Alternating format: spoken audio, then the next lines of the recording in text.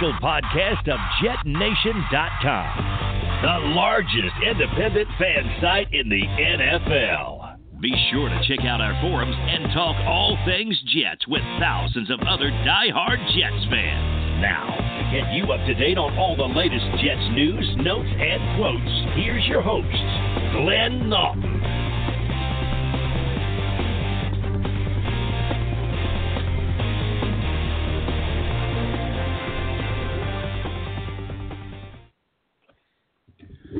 Good evening, Jets fans. I am Glenn Naughton. This is Jet Nation Radio. Thank you so much for tuning in. Appreciate your time. Apologize if I'll try not to cough into the mic all night. Have a little bit of a cold. I'm joined by my co-host, Alex Barallo. Alex, how we doing? Doing well, Glenn. And good evening at Jet Nation.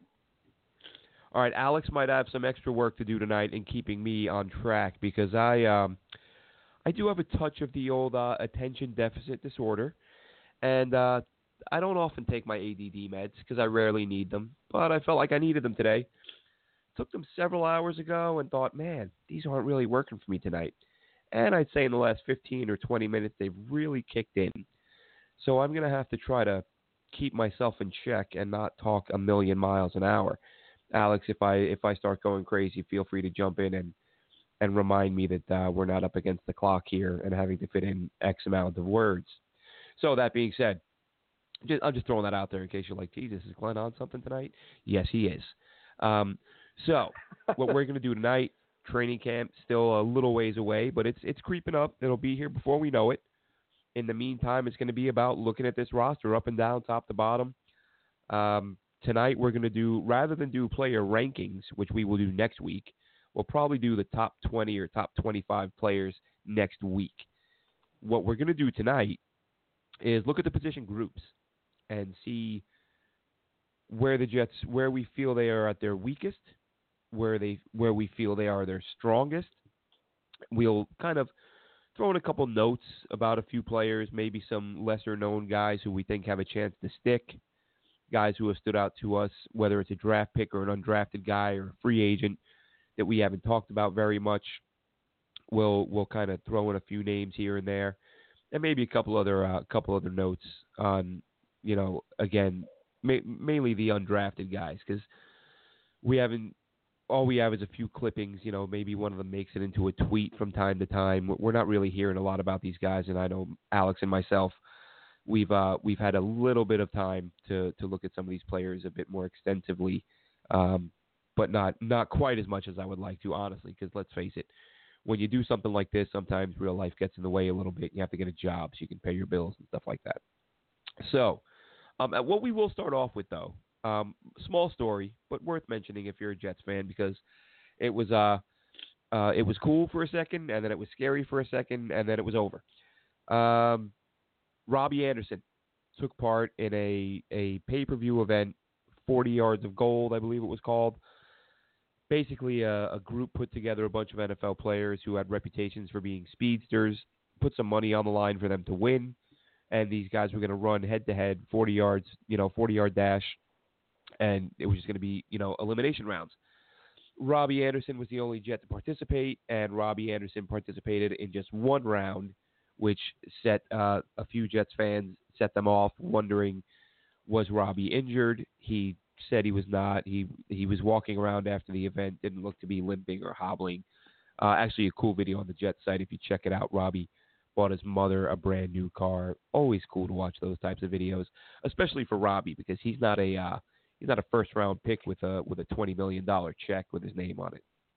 But this isn't to say you can't afford a car, but you guys get what I'm saying. So Robbie buys his mom a car, but he only ran once.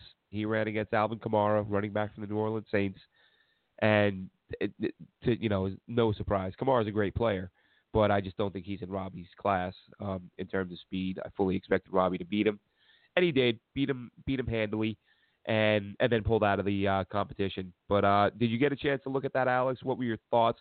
Is it worth it? Do you want to see a guy, potentially a key player, taking part in something like that and risking an injury? There's a part of me that says no, but then there's a part of me that says, look, the guy could get on the treadmill to work out and have the same injury. It's the off season. He's going to do things. There will be times during the off season where NFL football players run at full speed. So why the hell not do it in an event where you can win some money? What do you think, Alex? Yeah, I definitely agree with you there. I think, we can't treat these players like they're fine china. The only times that we want to be concerned about them is when they're getting ready or they're going through like OTAs and stuff like that. It's more about gaining football knowledge and gelling together. So injuries are just a freak thing that can happen.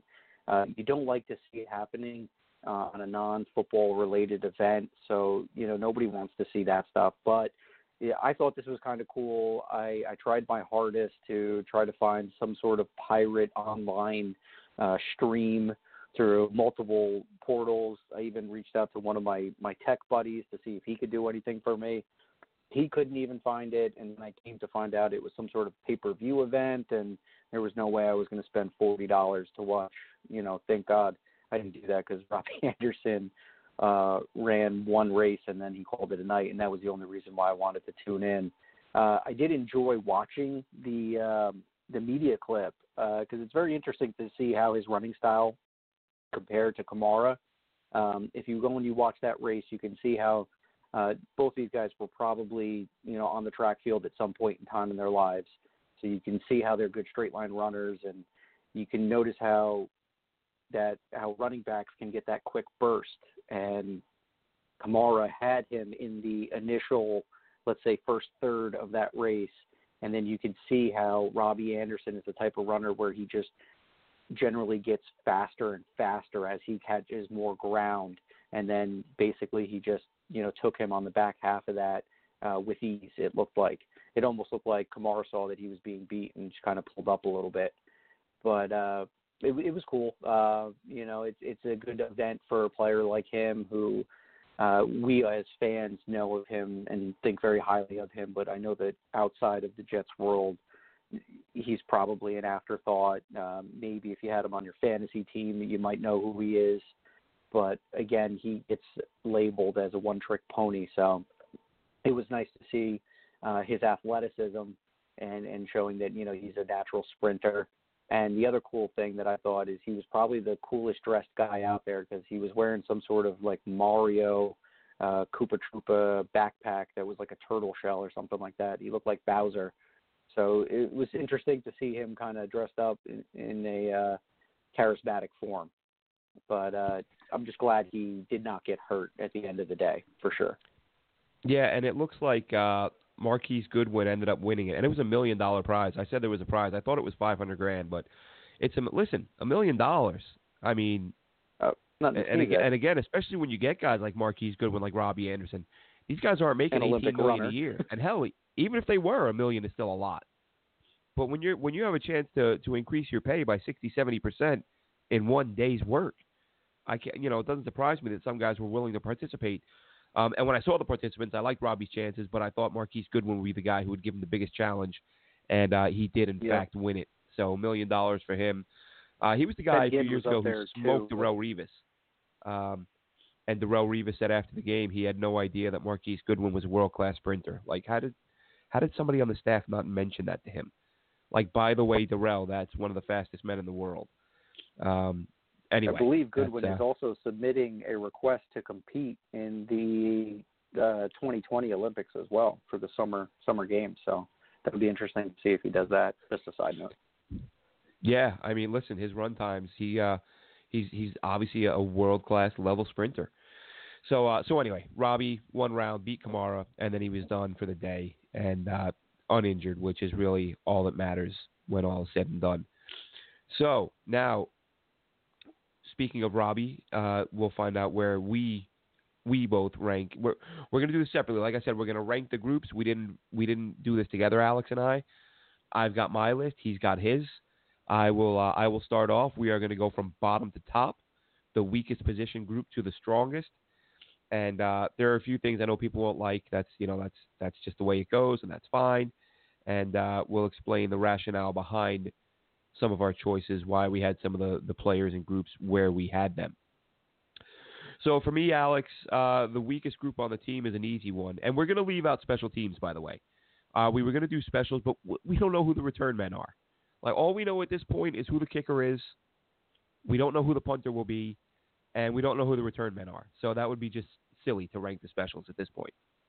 So, starting off for me, we're covering 10 position groups, if I'm not mistaken. Then should be 9, right? Quarterback, running back, You have wide 9? receiver, tight end, O-line, D-line, linebacker, safety, corner. Okay, so we're doing linebackers combined, right? Yes, we discussed that previously. If we were going to split linebackers to inside and outside, we're not going to do that. And we're not going to do secondary. We're going to do safeties and corners. We are going to split that. So with that being said, Alex, for me, the bottom, again, starting from bottom to top, the weakest group to me on this roster is the cornerback position. You've got Tremaine Johnson, Darryl Roberts, Brian Poole, Derek Jones, Parry Nickerson, and then behind that, a bunch of unknowns. I mean, those guys are really some unknowns. Nickerson and Derek Jones are unknowns. But you've got Tavon Campbell, Arthur Mollett, Jeremy Clark, Bless Austin, Kyron Brown, Montrell Meander, and Mark Myers. So these guys are guys who have played not at all or very little at the pro level. Got some undrafted free agents in there. So really, Tremaine Johnson, I've said it before. Everyone said it. He's one of the biggest X factors on the roster. There is no way, I think reality has set in, there is no way he is going to play to the level of his salary, but that doesn't mean he can't play well. He's being paid like an elite corner. I think the best case scenario for him at this point is above average corner, which is unfortunate. But if he can be above average, and I said this the other day, if Darryl Roberts and or Derek Jones can step up and offer just quality play at the 2 spot, I think that factor alone makes this team a playoff contender. But it's a big question mark right now. The hope, obviously, with Johnson is that he's back with Greg Williams where he played his best football. We knew that when Tremaine Johnson was signed, he had a reputation as being one of the best press cover corners in the NFL. And Todd Bowles did what Todd Bowles does, or Casey Rogers, whoever was making that call, had him playing 10 yards off his man all the time. So he didn't really get to play to his strengths. I say all the time, hyperbole, of course. He did press at times, but not nearly as much, considering it's his strength and as much as they struggled. So, to me, corners, Johnson, Roberts, Poole, Jones, Nickerson, and company make up the weakest group on the roster. Even Kyron Brown, undrafted corner, I think he's probably better suited for safety.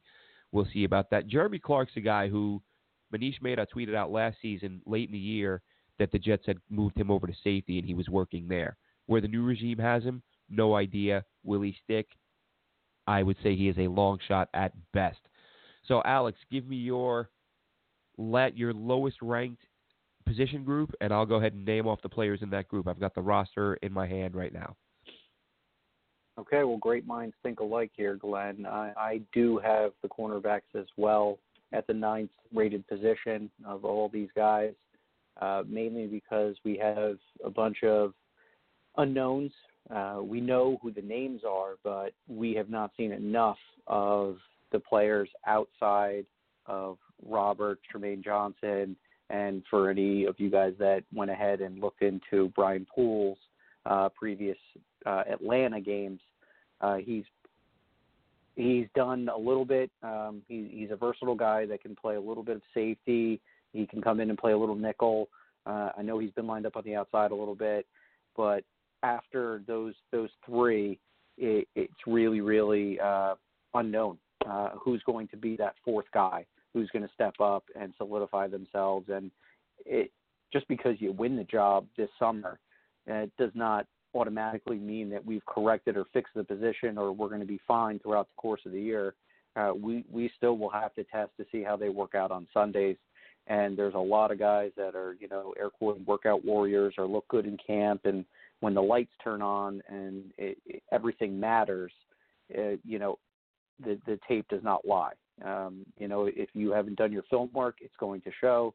If you haven't prepared yourself athletically or you have the stamina for it, it's going to show in the 4th quarter. So big question marks after the top 3 cornerbacks. Who's going to be the one that can, save this position group and get them out of the bottom of our ranks. Yeah, exactly, and that's the thing. It's just there's no other position group on this roster that has as many unknowns. You literally, from top to bottom, don't know what you're going to get from these guys. You know, it's one thing if you're bad, if you have a player who's not that great, but you can say, you know, okay, he's not great, but we know we're going to get this out of him that we can count on, and that's nowhere on this cornerback depth chart. I would love to see Parry Nickerson emerge. I would love, Derek Jones. I've been talking him up since, since camp last year, when he was just where his athleticism just absolutely, shined through in some of the plays he made. But of course, I understand that, being able to make a few nice interceptions and a couple pass breakups doesn't make a guy a complete corner who's ready to play. But I think any Jets fan who's not living under a rock agrees universally that Derek Jones should have seen more reps last season. He didn't. We'll move on, and hopefully Greg Williams finds a way to bring him along. But who's your next group, Alex? We'll alternate who does their group first. Okay. Give me the group, and I'll list the players. Yep. I have offensive line coming in second to last, the 8th ranked position. Basically, we've only made one upgrade or one addition to that group. And Glenn, if you want to go out and give out the list, go right ahead. Yeah, because it's this time of year with a 90-man roster, there's about 1,000 offensive linemen. So of course we have the starters: Beecham, Osmele, Harrison. We're presuming Winters, and then Brandon Shell, who may be in a battle with Chuma Edoga. Brent Quale, Eric Smith, undrafted free agent. Wyatt Miller, undrafted free agent. Sorry, Eric Smith is a guy who was on the roster last year, former Patriot. Wyatt Miller and Calvin Anderson, both undrafted free agents. At guard, we've got Tom Compton, who could press Winters, Tyler Jones, Jordan Morgan, Ben Braden. At centers, John Toth and Toa Lobendon. So that's your full O-line. You go ahead and give your breakdown, Alex, but I will say that, again, these two were pretty easy. I also had the O-line as being second to last. Go ahead and give your opinions. The main reason why I feel this way is because, maybe it's my own personal interest that I thought that we were going to do a little bit more in the offseason and throughout the draft. I was expecting one, if not two, offensive lineman signings. Technically, I guess they did do that. They brought in a guy in Tom Compton that, could possibly compete and put a little fire under Brian Winters' position. And they brought in, obviously, the trade that we made with our 5th-round pick for Kelechi Osemele, who is a Pro Bowl caliber player. He is not a young spring chicken, as we all know. I believe he's in that 30 to possibly 31 range. So he's getting toward the back end of his career. He does seem to be in very good shape from everything that we hear. We've talked about him at length, about the mauler, the power, the tenacity, but the big question remains, can one guy be enough to right the wrongs that this team had last year? They were not very sound in pass protection. There were times where they were not disciplined, and there was a lot of pre-snap penalties, and then there were just other times where, for Brandon Shell, for instance, if you ever watched him exclusively against the Miami games, Cameron Wake most certainly had his number. He used to eat his lunch. Thank God he's out of the division. I really thought Bryce Petty was never going to walk again on that. Yeah, one play. I mean, at the same time, though, we're talking about a Hall of Fame player who's done that to a lot of offensive tackles. But really, anytime they would play the Dolphins, I don't think any Jets O-lineman had as much trouble with Wake as Brandon Shell did. I could be wrong statistically, but man, it was you just knew he was good to give up a sack a game and a couple hits. Yeah, it's just one of those things. The guy had his number. I think that anybody who spends a few years in this game and can just say that, this one guy, I don't know what it was. I even prepared, twice as hard, but he still got me. And it just seemed to be like Wake had Shell's number, and thank God Bryce Petty did not die from that Ndamukong Suh Wake sandwich that had occurred. But that's that game was brutal.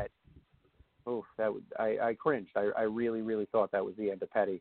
But that's mainly it. Just one addition. I don't know if that's going to be good enough. However, we did add some other pieces at the tight end position that I think collectively as a group might improve certain things for this O-line and mask some deficiencies. But at the end of the day, one major addition, we're still kind of working with the same old, and we're just not sure if players like Harrison and Shell are going to be able to raise their level to quality O-line protectors. So it's kind of how I see it. Yeah, again, I have them ranked in the same spot. I think, and, people who listen to the show have heard me say it a million times, the pass blocking is not great, but better than it gets credit for. They ranked 17th, 18th, between Pro Football Insiders and or Inside the Pylon and who was it, PFF, all had the middle of the pack, still have to be better. The run blocking was atrocious. There is no getting around that. I think the one of the keys is Harrison, and even though I said, because I try to make a point not to do revisionist history and double back on things that I say. I mean, first of all, some of these guys could get replaced. We could see Harrison replaced, but if we don't, I honestly didn't think they would go into the season with him at center, only because of the fact that they had so much cap space and there were a couple of quality centers on the market. They obviously came up empty there. That being said, I think Harrison, if you look at his time in Indy, where he played the majority of his football, and when he filled in last year, he's not. It's not the end of the world to have him at center. Would you like a better player? Absolutely. But is he Wesley Johnson? Is he Colin Baxter? No, he's not any of these guys. He's a below average to average center, which you would like to not have, but you could do a whole hell of a lot worse. So, and again, I've said before, I'm curious to see how things go for Spencer Long in Buffalo. I think he's better than what we saw from him last year, but that's all water under the bridge. At the end of the day, though, Osmele, obviously an upgrade at left guard. Harrison should be a slight a noticeable upgrade from Spencer Long. He was last season and should be again this year. Winters, we've talked about. I think Compton will push him because Compton is a far more athletic player. So if this team looks to run a little bit more zone offense, zone blocking, I think Compton has a chance to take that job. And then Chuma Edoga, I think, will compete with Brandon Shell at right tackle. I don't know if he's strong enough yet to take that job, but I think the Jets envision him as a left tackle eventually. Well, at least I think Mike McCagnon did. I have no idea what the current regime thinks of him. But I think Edoga will press him. Quale, I would look at Quale at guard, to be honest. People may not realize Quale went to Nebraska as a guard, and a few years ago when he played there for the Jets for a couple games when Brian Winters got hurt, he played pretty well. I remember he wasn't bad. I looked it up to see what PFF thought of him, and those were his two highest graded games of the year when he played right guard. So I think he's a little bit vulnerable on the outside against guys coming off the edge, but I think if you move him inside, because he is a better run blocker than pass blocker, I think he's a better guard than he is a tackle, but if it's a zone scheme, that's a bad fit. So we're going to see where this offense leans. And in terms of depth, beyond that, you have a lot of guys who haven't proven anything. Like I said, a couple of undrafted free agents. You got Eric Smith. You got John Toth, who was with the team last year. Toa Lobendon, who's played a few different spots, but listed as a center. So we'll see what happens there. But again, second to last on the list in terms of position groups. So for me, my next group, Alex, I've got the tight end group. And this isn't, obviously they have a very good young player in Chris Herndon. But beyond that, they have Eric Tomlinson, who is coming off of what I think is his worst year as a Jet. You've got Trevon Wesco, who they drafted, who looks to be a guy who they're going to be able to move around quite a bit between tight end, fullback, H-back, and just, let him move around the offense. And whether he's blocking or receiving, he's a guy that gives you a few options. He's one of those X Factor guys. If he pans out and plays as well as he can, you made a great point earlier, Alex, talking about how the O-line wasn't upgraded. But listen, if Wesco blocks as well in pros as he did in college, not from day one, obviously, but if he develops into that type of a tight end, then the tight end group looks a lot better. But I'm going here in terms of Well, we both are. We're looking at depth and what these guys have proven. So Herndon, I have no doubt, is going to be a damn good player. West Coast yet to take a snap. I think he'll be solid. Tomlinson's coming off his worst year. Does West Coast being drafted light a fire under him and get him to play quality football? And then Daniel Brown is another interesting guy. We've talked about him. He played wide receiver in college. He's probably got better hands than what we've seen. Could he be one of those guys that was playing for a team in a system that didn't play to his strengths, and Adam Gase had him there and wanted him back? Adam Gase, of course, when he was the coordinator in Chicago. They bring Daniel Brown in, and I didn't see a bad word about him during OTAs. It was all positive from the Jets beat. Yeah, I completely agree with what you got there. Now, full disclosure, I had a little bit of a different ranking list because I had included outside linebackers separate from inside linebackers, and I had special teams also thrown into the mix as well. So unfortunately, my seventh comes in at quarterback. So Jets Twitter, at NYJetsLife24, you can go ahead and haze me for this because I know I'm putting Sam Darnold, Sam the Savior, very short on our list. But that's just kind of how the way it works out until proven otherwise. And I hope that he does take a big step this year, not even a step, a leap. And I hope that he can figure out a way to reduce his turnovers. And when I say that, I'm looking for numbers. It would be nice to have under 10, but if he can get under 11 turnovers this year, I think that would be a positive. I believe he had about 17 last year. And he had, I think his previous year in college, he was around 22 turnovers. So there was slight improvement definitely at a better, higher professional level. So if he can clean up some of those things, I think Sam really will, prove me wrong as far as the position groups are going, because mainly after him, that's probably my biggest nightmare is seeing Simeon, Davis Webb, or Luke Falk having to take snaps. So right now I have it listed as quarterback at 7, and I'll put an asterisk on that one, subject to change. Go ahead and prove me wrong, Sam. Yeah, Alex, I just got to say, how dare you?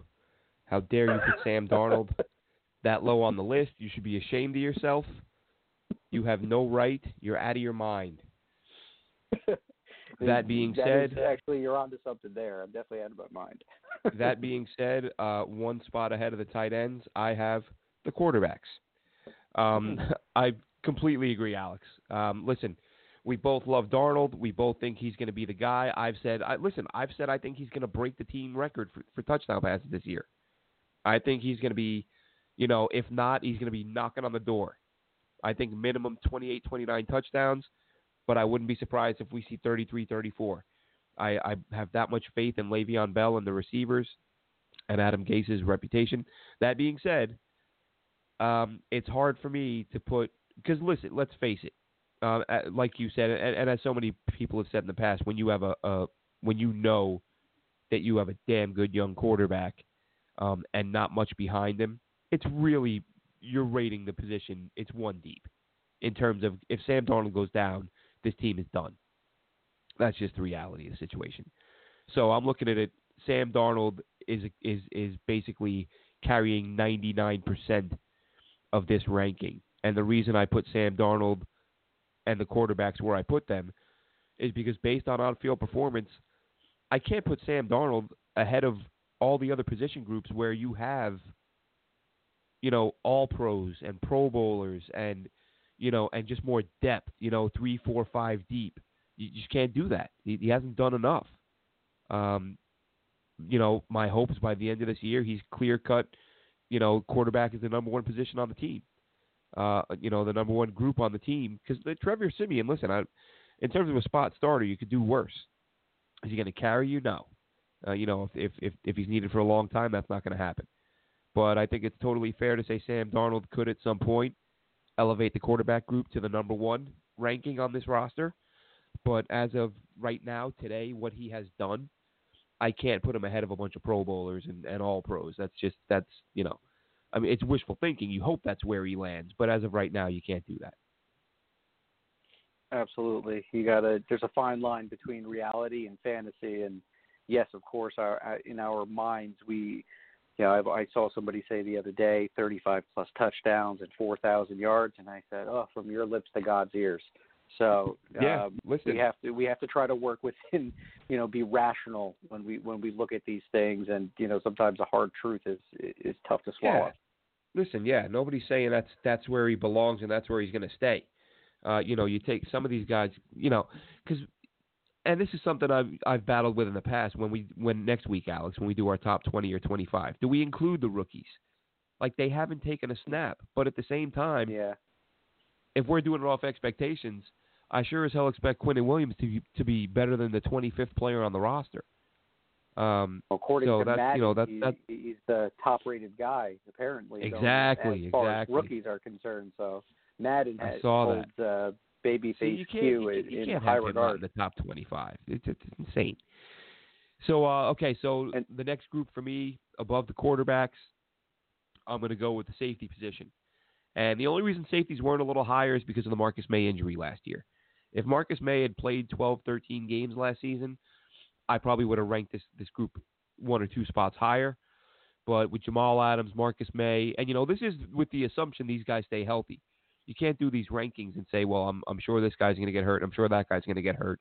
I mean, talk about, trying to have a crystal ball. I mean, it's all a little bit of fun, but when you start assuming every guy that's going to get injured, that's just, I mean, we're only guessing as it is, but that's just like next level seeing what sticks and just throwing stuff out there.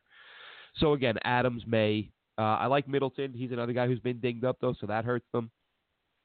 I think Bryant looked good. Brandon Bryant last year, late in the preseason.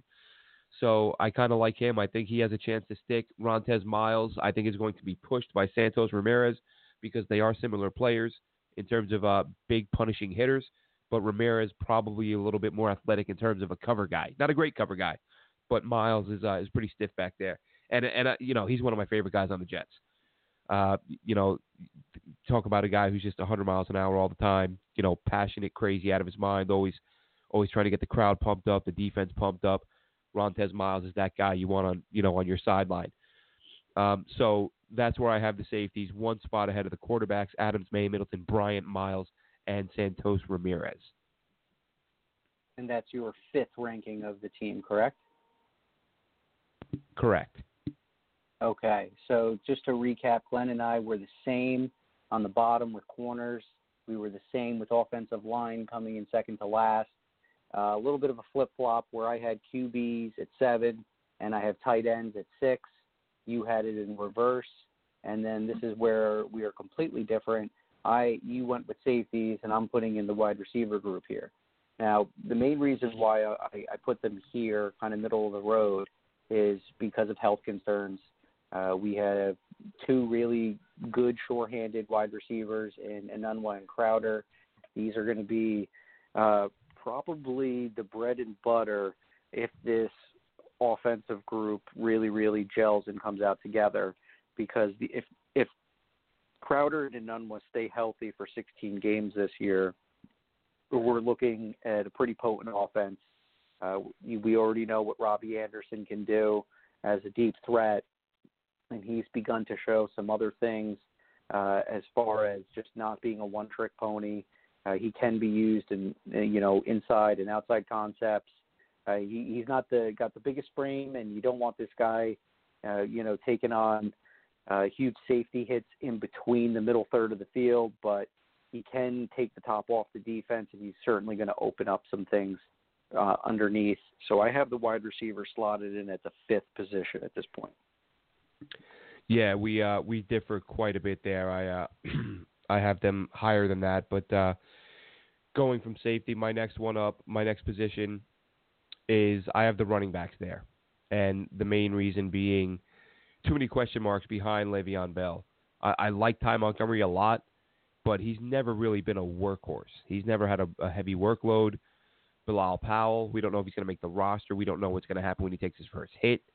Again, I say we're not trying to predict injuries, but when you have major injuries, as you've just mentioned with the wide receivers, and I'll talk about why I put a little less weight on that with the receivers. But Powell's injury history, Montgomery's never been a workhorse. I like McGuire a lot, have since he was drafted. He's a better receiver than he gets credit for. I think he's Bilal Powell light, minus 7-8 years younger. Trenton Cannon is a guy who's going to have a hard time sticking on this roster, as I've said previously, unless if they give Brant Boyer one player of his choice, he might take Cannon. Otherwise, as I've said, just go ahead and IR the guy and put him on the shelf for the year. You also have D'Angelo Henderson and Valentine Holmes, Valentine Holmes doesn't count as a roster spot, by the way. I saw somebody tweeted at me a week or so ago saying, why are we wasting a roster spot on an international guy? It's a special program the league has. Every year, a different division gets an overseas player to try to grow the game and grow interest. That player counts as an 11th spot on the practice squad. So you get your normal 10, you get your 53-man roster. The international guy is an extra player that's allocated. And no, you can't cut him and pick somebody up in that spot. So that's a side note. But listen, running back, I like the group a lot. If Bilal can stay healthy, or if Bilal's been nicked up through the years but never had an injury quite as serious as he had last year, and Montgomery's a versatile guy. I think we'll see him at receiver quite a bit as well. And I like McGuire, so that's why I had this group ahead of the safeties. Again, some injury concerns, but when you have Le'Veon Bell, you would expect maybe your running back group to be 1 or 2. But it's the fact, again, unproven guys and a guy coming off of a major injury in Bilal Powell. At the time they said it was thought to be career-threatening. Turned out it wasn't. Well, at least that's what they're saying now. We'll see what happens when he takes his first live hit. But I like the group, and that's where I have them. Who do you have next, Alex? Okay, so this one was probably one of my tougher ones. I think I've changed the 3-4 spot probably about 5 times, 3 times within the last 10 minutes. But due to the fact that I cannot determine what is going to happen with this linebacker group, I know what to expect from C.J. Mosley, and I'm going with the linebackers here. And we know what to expect from Williamson, and we saw Jordan Jenkins take a step last year. He got 7 sacks. That's his career high. Can he repeat that? Possibly. Can he exceed that?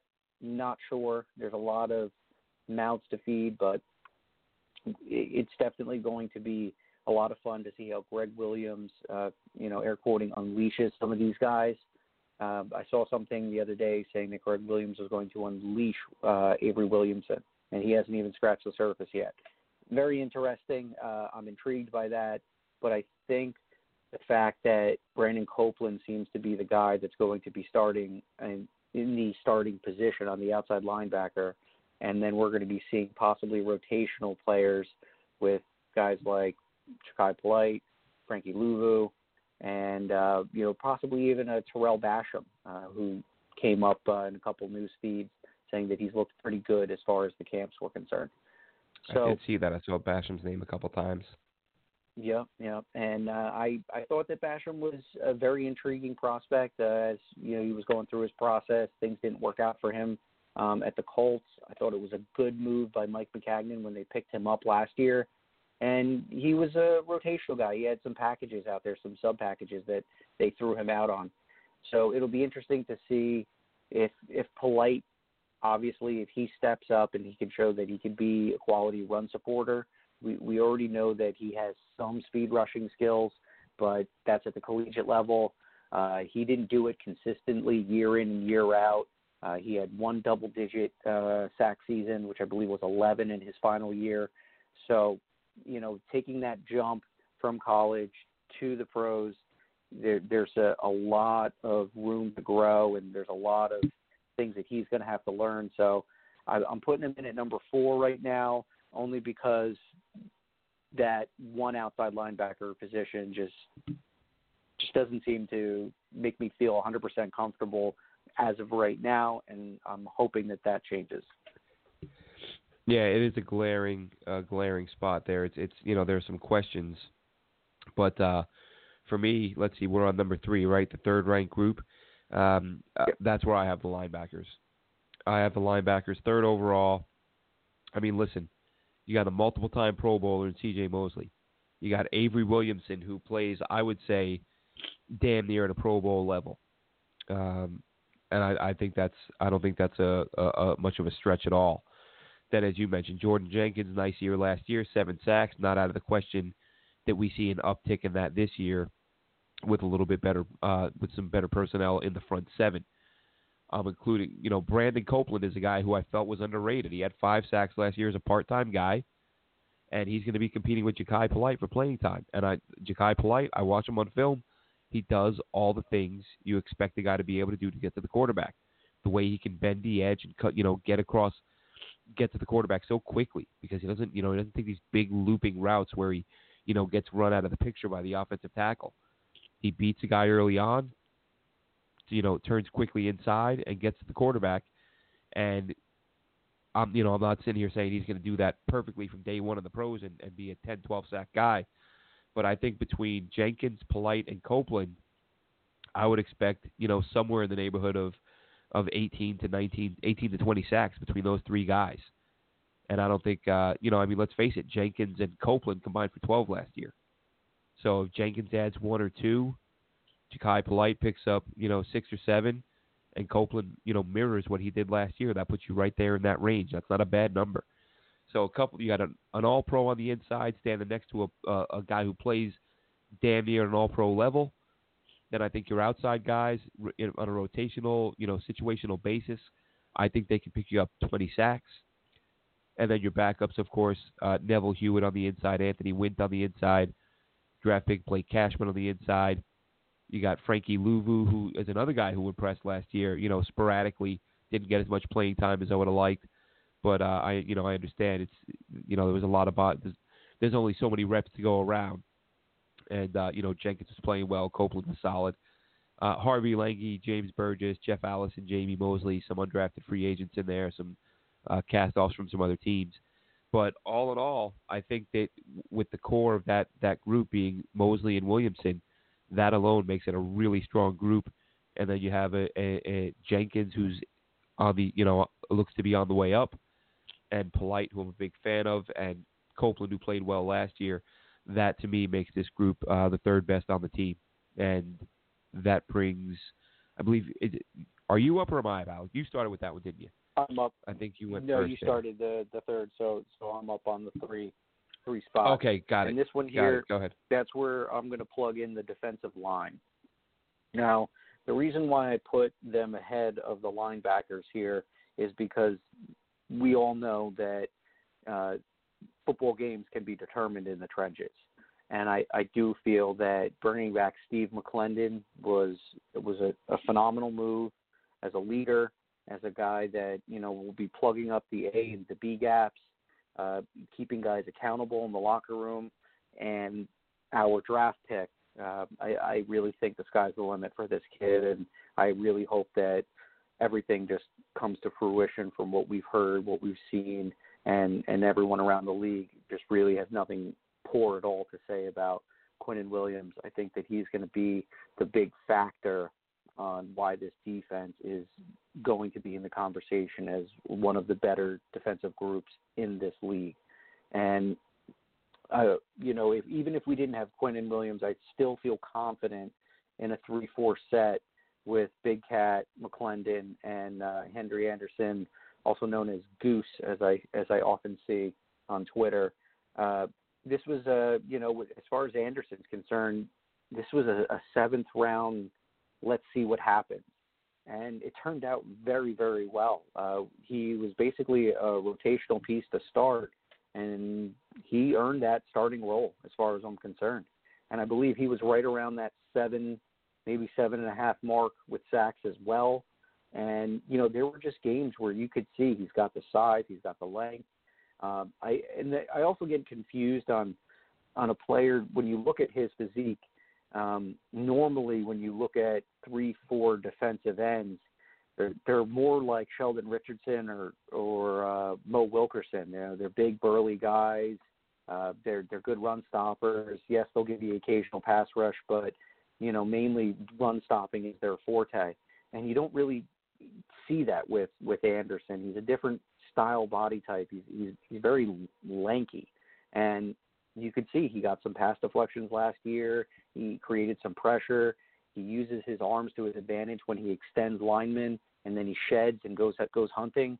So I really think that, Henry Anderson is a guy that doesn't get enough recognition for what he did and what possibly could happen this year, given the talent that we've added at the linebacker position and bringing back McClendon and going after possibly a stud in Quinnen Williams. So I'm definitely very excited to see how the defensive line sets the tone for the whole defense as a group.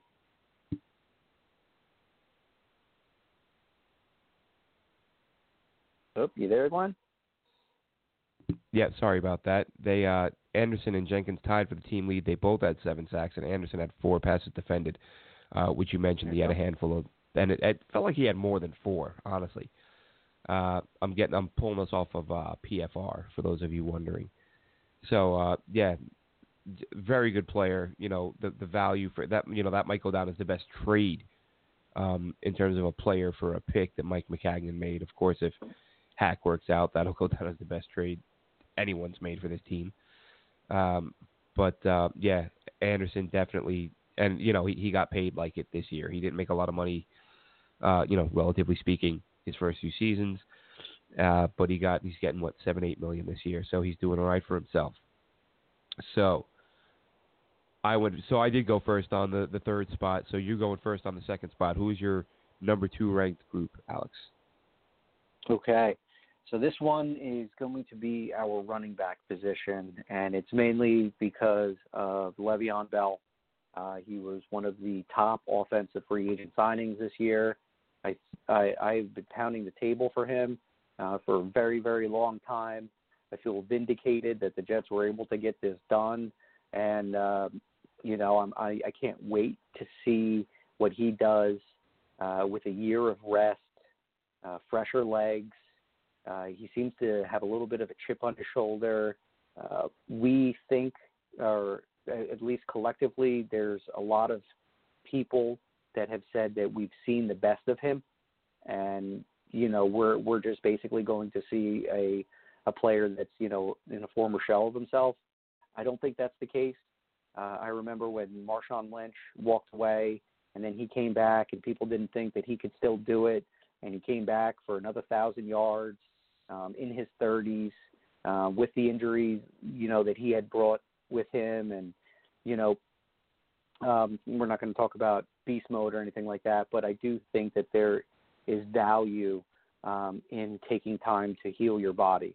And with the group that is behind him, if something were to happen, it's good that we have someone that we're comfortable with in Bilal Powell. We know that Ty Montgomery is a versatile guy who can play as a receiver. Not really a guy you want to pound in between the tackles as far as a running back, but he can give you the scat back, receiving back style role in a 4-minute or a 2-minute offense. So I really like the depth here. We also know that we got a couple young guys in there, in Cannon and McGuire. I believe that, McGuire was set and primed to have a good year last year, but that late injury that happened to him in last summer, that I think he was activated week 11, if I'm not mistaken. So he missed the first 10 weeks, and he did marginally well. There were times in which little room to be desired, but I think that he's just another one of those players where he hasn't had the big opportunity, and he just hasn't been healthy, and he might end up being the odd man out of this group. But I do think that from a talent perspective, that there's some unknowns with McGuire, and we've already talked about Cannon at length, his special teams, and what he could do as a receiver with his speed. So I really feel that the running backs are one of the offensive strengths, and that's why I put him in the number 2 spot. Yeah, I think, as I said, when you're talking about Le'Veon Bell, I probably should have had that group a little bit higher, but I just, the depth of it, even though he will be the workhorse, as I said, with the quarterback, it's a little different because if the quarterback's healthy, he's taking every single snap. Even if Bell is healthy, he will get some rest, and it's about who are the guys behind him. And again, I do like some of them, but that was the reason I knocked them down. But hard to argue with taking a group that's headed by Le'Veon Bell and placing them in the top, one or two of a team's strengths. So for me, my number 2 group, you had them a few slots lower, and I'm going to explain why here. I have the wide receivers ranked number 2. Reason being, I think that, and I've talked about this before, I think with Robbie, Quincy, and Crowder, those 3 guys alone give you the ability to do a really nice job of attacking the defense at every level. Quincy doesn't get enough credit for his speed. He was a 4.45 guy out of Nebraska. He had one of the best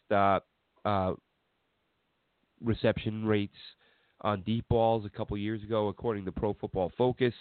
Robbie, we know about his prowess as a deep guy, so they can both stretch the field. Robbie, of course, does it better. That doesn't mean Quincy can't. I think Crowder's going to be able to get open underneath. I really like Deontay Burnett. I really hope he finds a way to stick.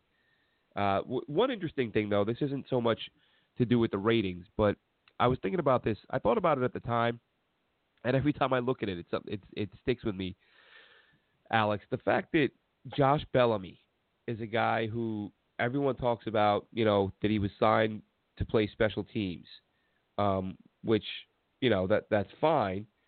But the thing that stands out to me is that this is a guy who he's going to be paid over $2 million. And it's not like he's a dynamic return man. He has very little return experience. He's got, let's see, I looked this up earlier. His kick and punt return numbers, he's got,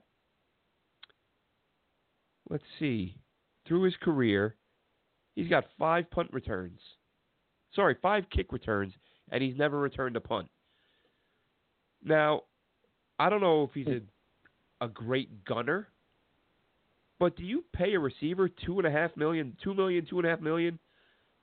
to be a special teams guy that doesn't return kicks and doesn't return punts? Like, that just doesn't make sense to me. That screams to me that the Jets have some ideas for him, that the Jets have a role for Josh Bellamy. And he's a guy who played for Adam Gase in Chicago a few years ago. Didn't do a whole lot. 2015, Gase was the OC. Bellamy had 19 catches for 224. So not very productive. Didn't do a lot as a return guy. His best pro season came in 17 when he had 376 yards. And they paid him over $2 million.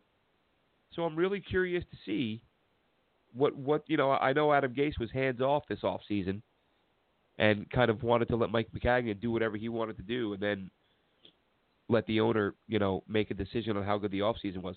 But I have a really hard time. Adam Gase didn't have any input in acquiring a guy who he coached previously, who you're paying $2.5 million to not return kicks and who's advertised as a special teams player. Something doesn't add up, so I'm really curious to see exactly how they use him. But, my point stands, Robbie, Quincy, and Crowder, I think, is a really good 1, 2, 3. And I want to talk about Quincy's injury history, too, because that's the biggest knock on him. And I'm not saying it isn't justified. There are some concerns there, but I think a couple of different factors make it a little bit overblown. And what I mean by that is, yes, Quincy Enunwa only played 11 games in 2018. And I've talked about this before. He was shut down with, obviously with 5 games to go. And after missing a couple weeks, there was a report out, and I next time we have Manish on, I have to ask him because I can't remember. I think it was Manish who said that they basically were shutting him down because the games were meaningless and they didn't want to run him out there. That if the games mattered, he would have played. So in all reality, did he play 16 games? No, he played 11. Does that mean he was only healthy for 11 or only healthy enough to play in 11? Not necessarily. It sounds like he could have played in 13, 14 games, which to me, I can live with that. 13, 14 games isn't the end of the world. It's the NFL. Guys are going to get nicked up and miss some time. The previous year, obviously, he had the serious neck injury, missed the whole season. Obviously a major concern. The season before that, he played 16 games. And the season before that, he played 12 games. And the season before that was his rookie year. He only appeared in one game on special teams. But to me, the guy played 12 games in year 2, 16 games in year 3, missed a full season with an injury, and then could have, again, according to some of the Jets beat writers, or at least one beat writer, could have played 13, 14 games last year. So is that really a guy that you look at and go, oh, this guy can never stay on the field? This guy is always hurt. No, this guy's had I think he had an ankle in 2015 that made him miss a few games. So he missed a few games here and there. I don't know. People talk about Quincy like you can only count on him for 2 or 3 games a year. And minus one major injury and minus a team shutting him down because they were at a playoff hunt and didn't want to run him out there, it looks like he's a guy who's going to be able to regularly give you 12, 13 games plus. Because, again, he's played 16 games. Could have played more than 12 last year. So, listen, I'm not saying he's an Iron Man. I just think the injury thing with Quincy is a little bit overblown. Is it a concern? Yes. Is it an absolute certainty that he's going to miss 8 or 9 or 10 games? No. No, he might miss some time, but, again, it's the NFL. Guys get nicked up. They miss time. So for that reason, that's why I put the receivers that high. I think Quincy's injury stuff is overblown. Robbie's Robbie. Crowder's going to be a monster underneath in this offense. Bellamy I have questions about, but I like Burnett. I don't think Peake makes the roster. Dortch has a shot.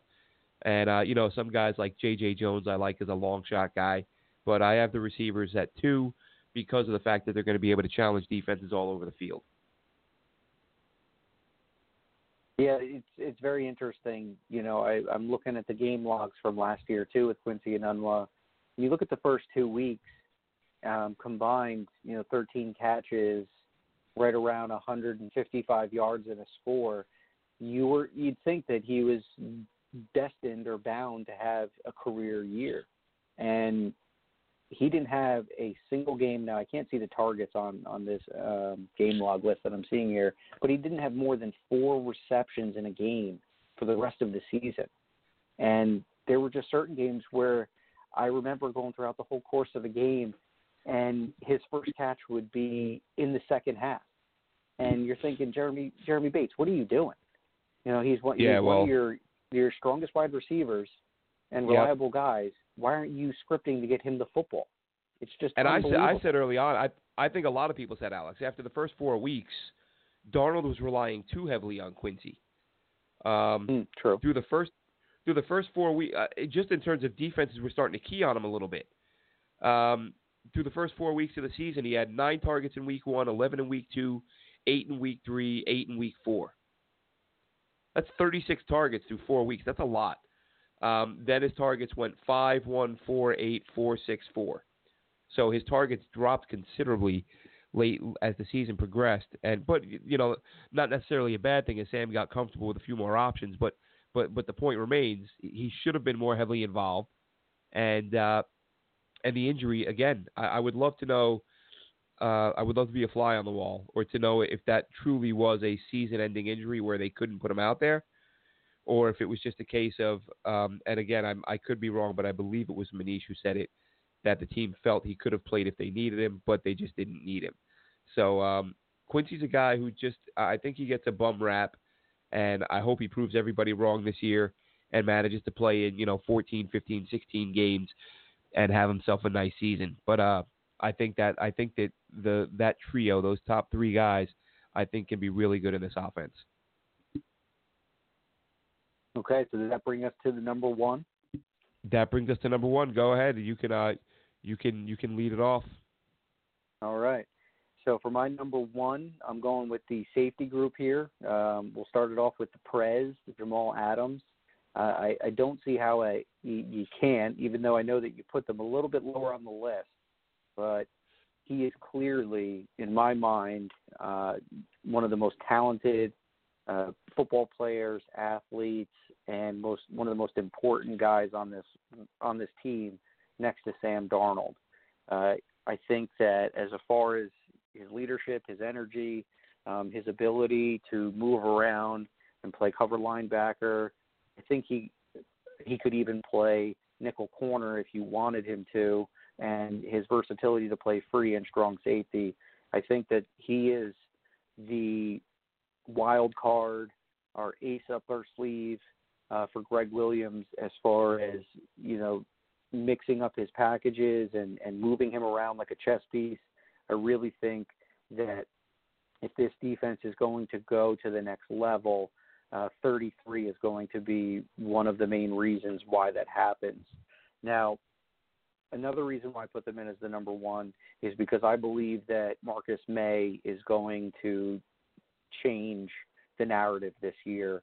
And I think this is going to be the year where he finds a way to stay on the field and be that deep defender that's going to mask the deficiencies of, our possible outside corners with Roberts and Johnson. I believe that he will end up leading this team in interceptions by year's end. And as far as behind May and Adams, Rontez Miles, as you had spoken before, I believe he's one of the leaders on the special teams group.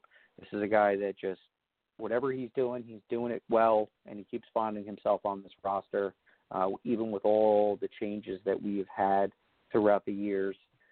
Rontez Miles just seems to be one of those guys that just keeps doing whatever he's doing in the right mind of the coaches. And he's going to keep that tenacity on special teams. Now, I do not trust him in a starting role, especially at free safety. That would scare me a little bit, but I have no problem seeing him here or there in a pinch. But as far as Doug Middleton, we saw what he could do when he stepped in for Marcus May last year. He played pretty admirably. There were times where we could see why he was a backup and not a starter. And fortunately, before we got the pitchforks out to chase him out of town, Marcus May became healthy. So I do feel that Doug Middleton is just another one of those guys where every team needs a guy like him, somebody that that can come in and give a spot start here or there, or if a guy has to sit a quarter and you don't want to lose too much from a talent perspective. I think Doug Middleton keeps your defense honest, and obviously the awesomeness that is Jamal Adams puts them in as the number one position group for me. Yeah, I think if May is healthy this year, that they have a chance to be really one of the top safety tandems in the NFL, if not the best. Although San Diego's got a pretty damn good tandem out there. But even still, this is going to be these two guys have the potential to be elite. I remember speaking with a Jets team employee after that draft, and just kind of just having a chat. And I said, "What'd you think of this class?" And he said these two guys are going to be like something Jets fans have never seen in the secondary, like teaming these two guys at safety. So I know that the feeling in the building was. I mean, obviously, you took these guys in first and second round for a reason. That's not something you do every day. I was even critical of it on draft night, but when the dust settled and you kind of take a step back, you think, all right, it was funny to complain about that. Again, even being someone who did initially, when we complained for so many years that, oh, Jesus, this team can't stop a damn tight end. Every tight end we play, we make them look like, everybody looks like Gronk against us, and we can't defend the middle of the field. And then the team drafts two safeties to defend the middle of the field. And he goes, oh, my God, this team doesn't understand positional value. How do you take safeties in round 1 and 2? What the hell is wrong with this team? It's the same thing every year. They don't know what they're doing. It's like, what is you bipolar maniacs? You can't have it both ways. You can't complain for 10 years that we can't stop a tight end and then, lose your minds when you take a couple guys to stop tight ends. And in case you haven't noticed, Jets did a pretty damn good job against the tight ends last year. The year before, not so much. It didn't go so well. And Jamal Adams gave us some touchdowns in year 1. A couple of them were push-offs, but even still, he struggled a little bit. But anyway, that brings us to my number one, obviously the only group left on the list. And for me, it's the D-line. And largely, a lot gets made of Leonard Williams' poor sack numbers. I get it. But I really think that under Greg Williams, Leo does pressure the quarterback. Leo does beat does beat blockers up front. And Henry Anderson, you talked about, I mentioned the 7 sacks, 4 passes defended. Like, the guy could do a lot of things and does them well. McClendon, I've said a billion times over, Mr. Underrated, most underrated guy on the roster. You add Quinnen Williams to that, and if Quinnen Williams is sort of 3/4 of what we expect him to be as a rookie, that's going to be a damn good front. That's going to be a really, really good defensive front.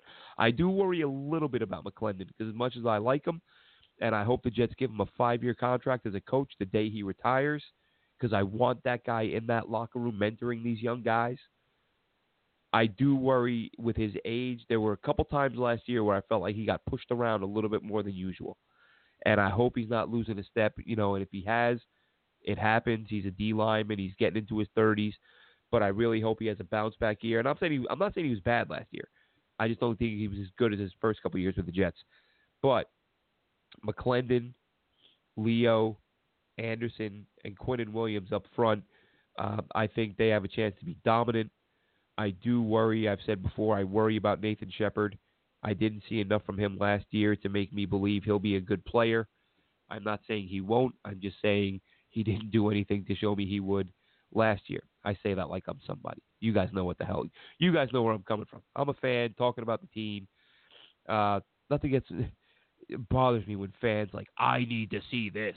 What do you need to see? Whose check are you signing?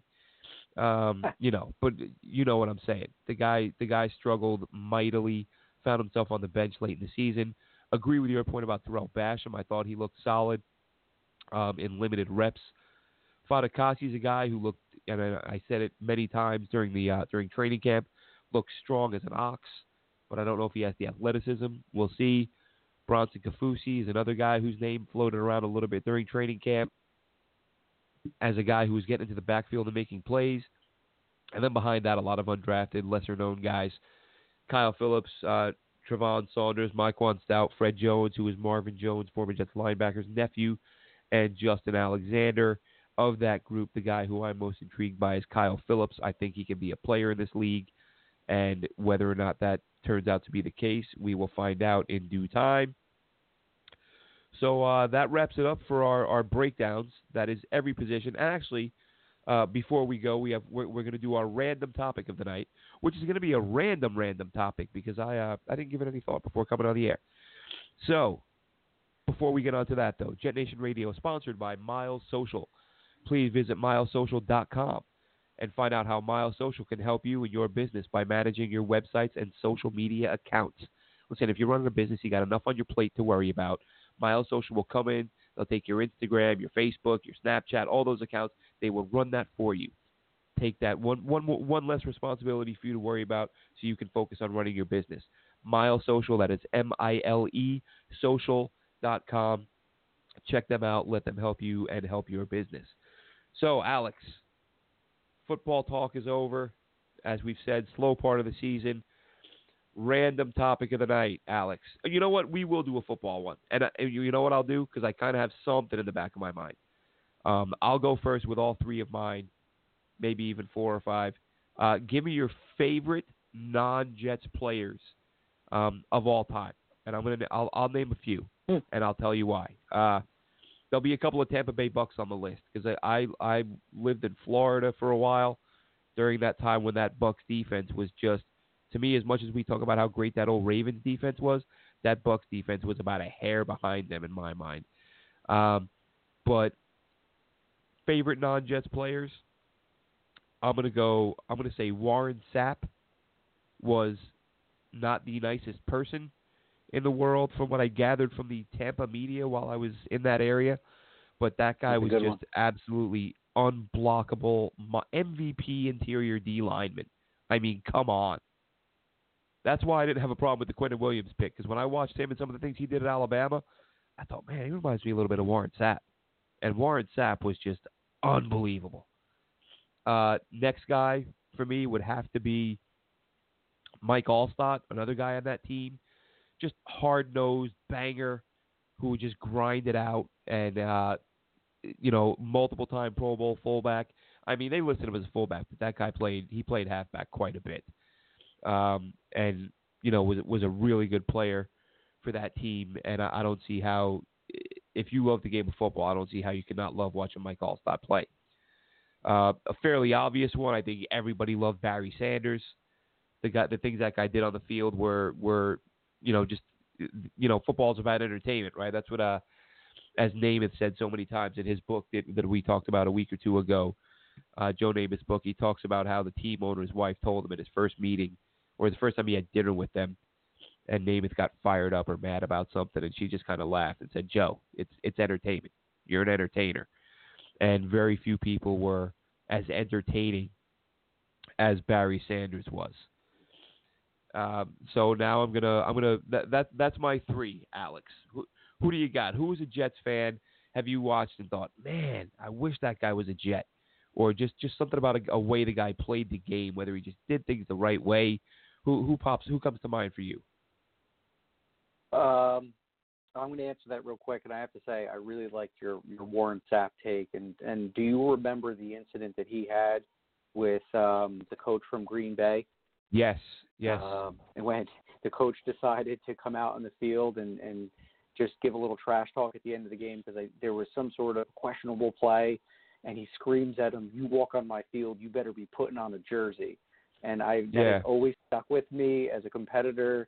And seeing the fire and just watching his eyes light up, that is definitely one of my all-time favorite moments. Yeah, in football. that was who was it? I can picture him. It was against Green Bay. I can picture him too. No, I want to say Martz. It wasn't Martz. Whoever the hell it was. And I kind of got that because if you remember that was Chad Clifton. He nearly killed that dude. And listen, it's on Chad Clifton, head on a swivel, right? The ball is live. Yeah. You better be looking around. And there was a turnover like 30, 40 yards downfield, and Chad Clifton just stood there watching the action, and him and Warren Sapp were both, again, 30, 40 yards away from anything that was happening. Mike Sherman, that was it. And Warren Sapp, man, just came in 100 miles an hour, and it wasn't quite a blindside. It was a legal hit, but Clifton clearly didn't see it coming. And he put Clifton in the hospital for a little while. I mean, he had some major injuries. Some people thought it was a dirty hit. I as a human being, I feel bad for what happened to the dude. But as a football fan, I'm like, look, man, you're in a dangerous business, and it's your job to be paying attention and stuff like that. I thought the only thing that bothered me a little bit was, after nearly killing the guy. I think it's customary, like when you nearly kill someone in an athletic event, you touch base with the guy to see that he's still alive and say, hang in there. Warren Sapp apparently made no effort to reach out to Clifton and say, hey dude, don't die or anything. But again, Warren Sapp on the field was not in the wrong. But man, that guy was just an absolute beast.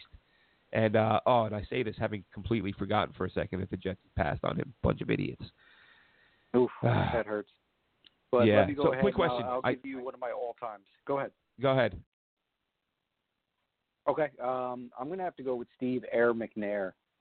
There was something about this guy. You want to talk about resiliency? Yeah. You'll never question this guy's heart because he would play with a broken back, a broken foot, broken fingers, broken everything, and he would somehow find a way to play on Sunday. And I don't know what it is. Everything was so exciting when he was on that field. I often think about that playoff run that they had where they ended up just short against the Rams in the Super Bowl. It all started with that AFC wild card game where Fisher calls this reverse pass on a kick return to tie the game up, and then they went to overtime and they won, and then they just grabbed momentum and they just kept winning game after game. And his running back at the time, who just slipped my mind, was also extremely impressive as one of the most toughest running backs ever. I would never switch teams, but if I didn't have any loyalty to the Jets, I think that Titans team with Steve McNair and was it Eddie George? I think it was Eddie George was his running back. But those guys, I mean, they were just warriors, and I definitely loved watching McNair play. Now, going back as far as a kid, my uncle and a few of my cousins, we always give them a hard time for being Dallas fans, and they even bought me jerseys as a young man to try to switch me over during those terrible, 1 in 15 years, and I still have the jerseys in a box downstairs somewhere, and one of them was Emmitt Smith. Definitely one of my favorite running backs growing up as a kid. He was just so smooth, so versatile.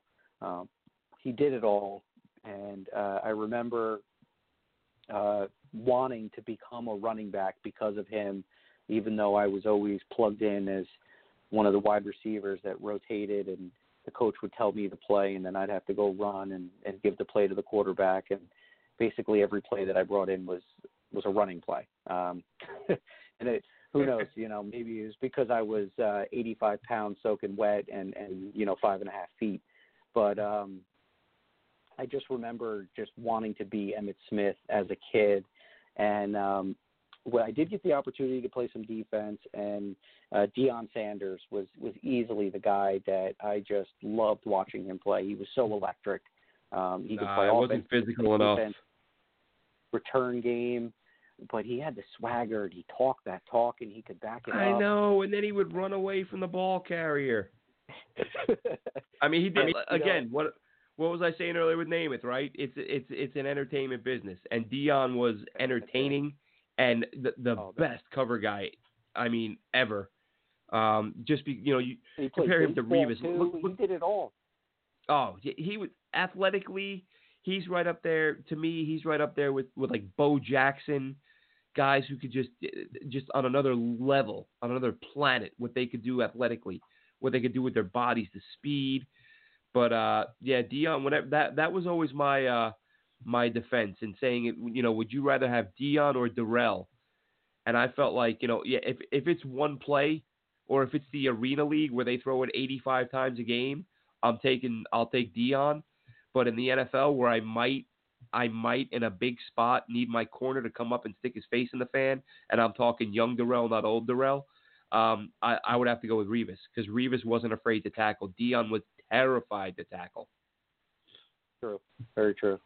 Sorry, I didn't mean to cut you off there, and those were my top three. If I had to give an honorable mention, I think Charles Woodson, and I'm talking back from the Michigan days. And this is when, I used to be an advocate to get the NCAA football game for, I don't know if I'd Sega or Super Nintendo back then, but I just always remember wanting to be that Michigan team because number 2 was the best player in the game. And then when he came into the NFL, you could just, see he was a lockdown corner. And then when he made the transition to safety, I scratched my head a little bit, but then I saw what he was doing, and I said, wow, this guy is just so good. How could you not, just say that at the end of the day, Charles Woodson might be one of the best players that walked on that field as far as defensive backs are concerned. Yeah, he certainly was. And as a matter of fact, if you're going to, there's one guy I was thinking about mentioning, and I'll throw an honorable mention in there too. And now, I said non-Jets. This guy played for the Jets, but he was one of my favorites before he played for the Jets, and he only spent a year or two with the Jets. And it was, he was one of the greatest of all time. But there was one game in particular, and I actually keep meaning, I have to try to go back and find this game. And anyone watching this game, who was paying attention to the broadcast will probably remember. Back, and again, funny enough, it was a Tampa Bay Bucks game. I don't even know if it was when I was living down there. But it had nothing to do with it being the Bucks. It was the Bucks were playing the Minnesota Vikings, and it was that year that the Vikings were just on fire, and they went 15-1. And the only game the Vikings lost that year was to Tampa Bay. And one of the biggest reasons they lost that game, if you were to go back and watch it, and I'll tell you, I've never seen a better performance in my life by a fullback, and it was Lorenzo Neal. And now we all know Lorenzo Neal was one of the best blocking fullbacks of all time. That's not anything, revealing. I would be shocked even if Lorenzo Neal felt that he ever played a better game than he played that day. I've never watched a football game where the blocking fullback became the topic of conversation among the broadcasters for most of the game. At least it felt that way. It's many years ago. I could be wrong. but they couldn't highlight it enough. And he was just clearing a path for the running backs all day as the Bucs tried to play ball control. And I like Lorenzo Neal before that day, but after that game, I had a newfound respect for that guy. And I was like, Jesus, this guy is just murdering anybody that comes near the hole. And this Vikings team that at the time they were like 8-0 or 9, something like that. They were one of the top teams in the NFL. And that would be the only game they lost that year. And I would be surprised if anyone on that Vikings team didn't say that one of the biggest reasons they lost was because the blocking fullback on the other team was just demolishing anybody that came near the gap where the run play was going. And just, again, like I said, he was a Jet, but before he was a Jet, I was like, damn, this guy is something else. And that he was. That will wrap things up for us tonight, Jets fans. Thank you so much for tuning in. Next week, it will be a top 25, as well as covering any news that comes out between now and then. And we might go over a couple of potential trade possibilities, because let's face it, I don't think the Jets go into this season without adding at least one more corner. And I think they will explore the market in terms of trying to acquire a center. Whether or not it happens, we don't know. But I don't think they're going to go into the season with the exact 90 guys they have right now. But that wraps things up for us. Thanks so much for tuning in. Alex, go ahead and give out your Twitter handle and sign off here. Yep. And before I do that, huge shout out to our ladies going to the finals in the World Cup. I believe they're going to be playing 11 a.m. On Sunday. So let's go, ladies. Let's take it home. Bring us home a championship. We're all rooting for you. And what country are they playing the Women's World Cup in? I don't even know. I believe it's to be determined. And awesome computer, fail me now, why don't you? I know we took down England today 2-1, and I believe that the other semifinal game has not been played yet because the cup is on Sunday. So let me hear, I'm pulling it up. And, of course, there goes my internet again. Sweet Jesus. Here we go. And I'm back. Netherlands versus Sweden tomorrow. So the winner of that game, we will be playing either Netherlands or Sweden. Which is interesting because I think the men's Netherlands team was in a final not too long ago too. So I was going to say, weren't they in the men's final a couple of years ago when England did fairly? I was over here and I was not really paying attention. I mean, everybody I know was losing their minds. I can't remember if I got into it or not. But anyway, yes, congratulations and good luck to the U.S. women's soccer team. I guess that's why I was in a store earlier and some guy heard my accent. And he was like, oh, you watching the football later? Which, of course, soccer. And I'm like, why? And I was like, I guess, is England doing well? Because I'd heard they were, and I knew the U.S. was doing well. Didn't realize they were playing each other. But, no, I did not watch. But good luck to them. That'd be a great story. And that will do it for us tonight. Thanks so much for tuning in. Tune in next week. As I said, top 25. We're working on a couple guests. More to come on that later in the week, maybe even day of the show. But we're working that issue right now. And yes, we have made some minimal progress, Alex. Didn't get a chance to tell you this on the intro. We picked a person to do it. We have reached out to them, and we are waiting to hear back. So hopefully Alex will get his due credit when we intro and outro every week, and Glenn doesn't seem like a selfish bastard who hogs all of the intro, outro. Have a great night, Jet Nation. Have a great night, Alex. Take care. Go Jets. Thanks for listening. Be sure to follow Glenn on Twitter at AceFan23, and the show can be found at Jet Nation Radio. Until next time, go Jets!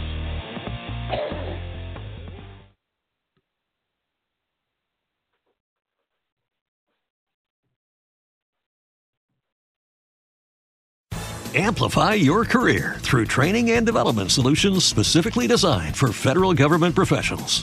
From courses to help you attain or retain certification, to individualized coaching services, to programs that hone your leadership skills and business acumen, Management Concepts optimizes your professional development. Online, in person, individually, or groups, it's training that's measurably better. Learn more at managementconcepts.com. That's managementconcepts.com.